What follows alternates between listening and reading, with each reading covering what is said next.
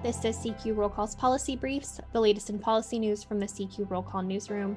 I'm Emily Kopp. Congress held its first hearing on the troubled vaccine rollout today.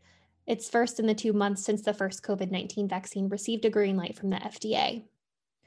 Top health officials from 5 states, Colorado, Illinois, Louisiana, Michigan, and West Virginia, offered a rare peek into the major problems to the House Energy and Commerce Committee's Subcommittee on Oversight and Investigations today.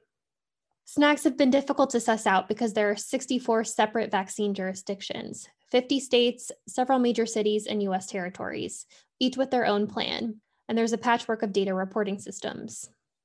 Republicans on the committee were critical of states like Illinois and Michigan, where vaccines administered have lagged far behind vaccines distributed.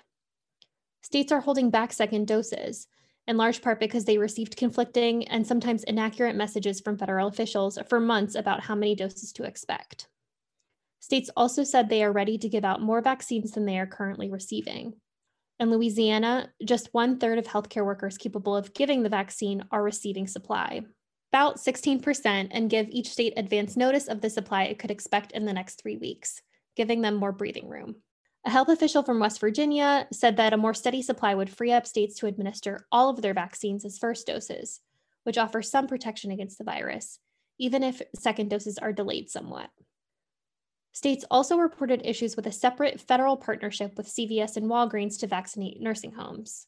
Both Illinois and Louisiana reported taking vaccines out of that program so they could be administered more quickly. While Democrats argued that a lack of a coherent national vaccination plan hobbled the rollout in the early weeks, Republicans stressed that having 2 effective vaccines earlier than expected is a triumph.